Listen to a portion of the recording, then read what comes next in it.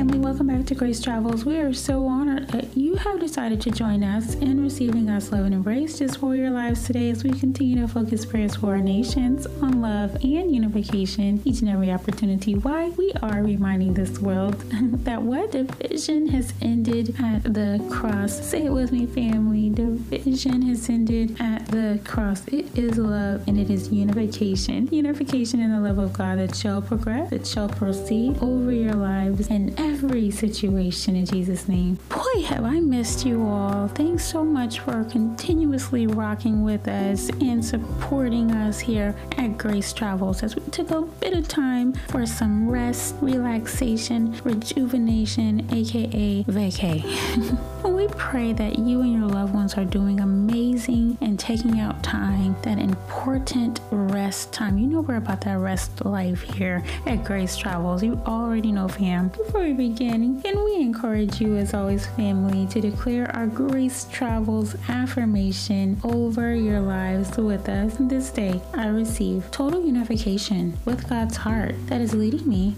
toward increased revelation and reception of not only God's heart, but God's purpose, God's word, and God's unconditional love, which identifies who I am in Christ Jesus. We are so excited, and as always, we're expectant with you. Today's prayer scripture focus will be coming out of Isaiah 58 and 11. Again, today's prayer scripture focus will be coming out of Isaiah 58:11. We will be reading from the Amplified Version, and of course, you already know we will be referring back to our original Hebrew translation. Isaiah 58:11 reads, "And the Lord will continually guide you and satisfy your soul in scorched and dry places, give strength to your bones, and you will be like a watered garden and like a spring of water whose waters do not fail. The Lord will continually guide you and satisfy your soul." We're going to pause there, pause for the cause. I have noticed a common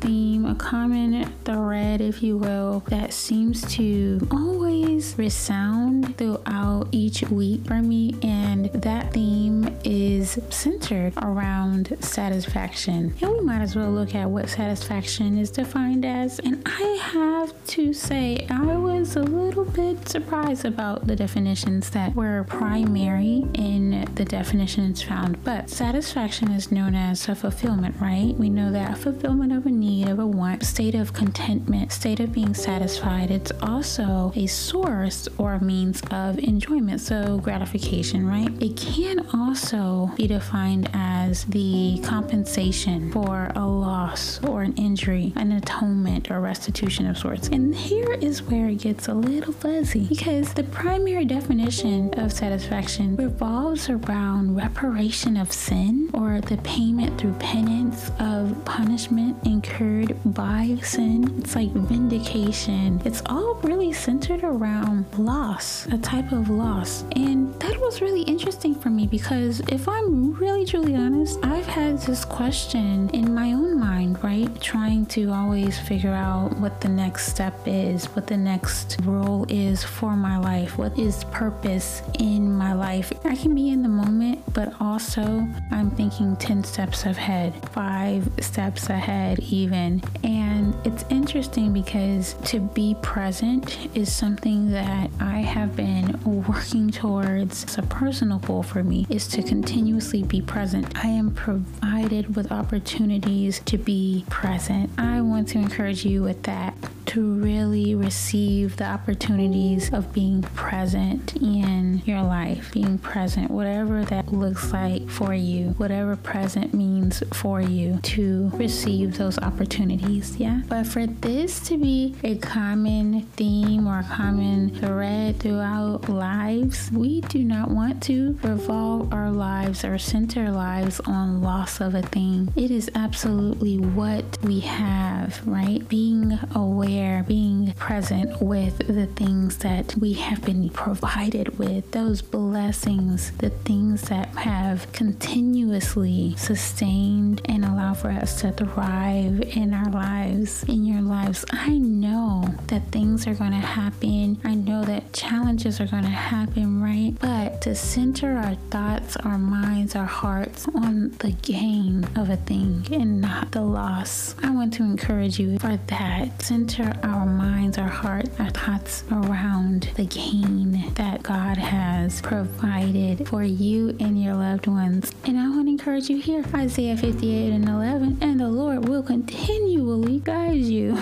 Yes, He does, and yes, He will. He's going to continue to give you strength, which leads us to our Hebrew word of the week, sabah or sabea. And I want to encourage you because to be satisfied in this sense is how we truly must receive, become more aware, and pray for God to add some revelation for. And that is to be filled, to have enough, to have plenty, to have an excess. And I love this one, to be enriched. Something about that word, right? So we want to encourage you to go through each moment of your day, every moment of the day where you are feeling a sort of loss, if you will, even if that is a loss of time, the loss of space. And so it matters not the dry places, those places that appear to be scorched, those challenging times, things that maybe memories that come and attempt to remind you of loss of a thing. I pray now that you will become even the more aware of receiving the satisfaction in your soul from that enrichment. And enrichment is found, like it says, with that water, the water of life. And what is water? That is for nourishment, right? That means you are going places. When you think of water, I think of a route of sorts. You are moving, you are transitioning. So we are praying for you to be encouraged and be reminded that you, family, you are watered. You are watered. Thank you, Jesus. So we're going to pray for today that you will continue to receive increased awareness of who you are. You are watered garden. And speaking of watered gardens, really quickly, anytime that I'm visiting, for example, a botanical garden, I love visiting botanical gardens, by the way. It matters not how often I have been to this exact same garden. I find joy. I find some sort of enrichment, if you will, or satisfaction, right, in seeing the growth of something that maybe I didn't notice before. Maybe it was there, but I didn't notice before. Something new has flourished, and something that has been watered and nourished is now growing forth, and it's an opportunity to really appreciate the newness, appreciate the present. And this is just for a fun fact. I learned something new because I've been researching about gardens and growing your own gardens and how it's interesting, but it is said that one should intermix vegetables with flowers in your garden for a number of reasons. It's so that they can invite certain maybe pests and to deter certain pests. So kind of like attracting certain ones to the flower so they eat the flower and not the vegetables, for instance. Just thought that was really interesting. Even something as simple as being outdoors and having that fresh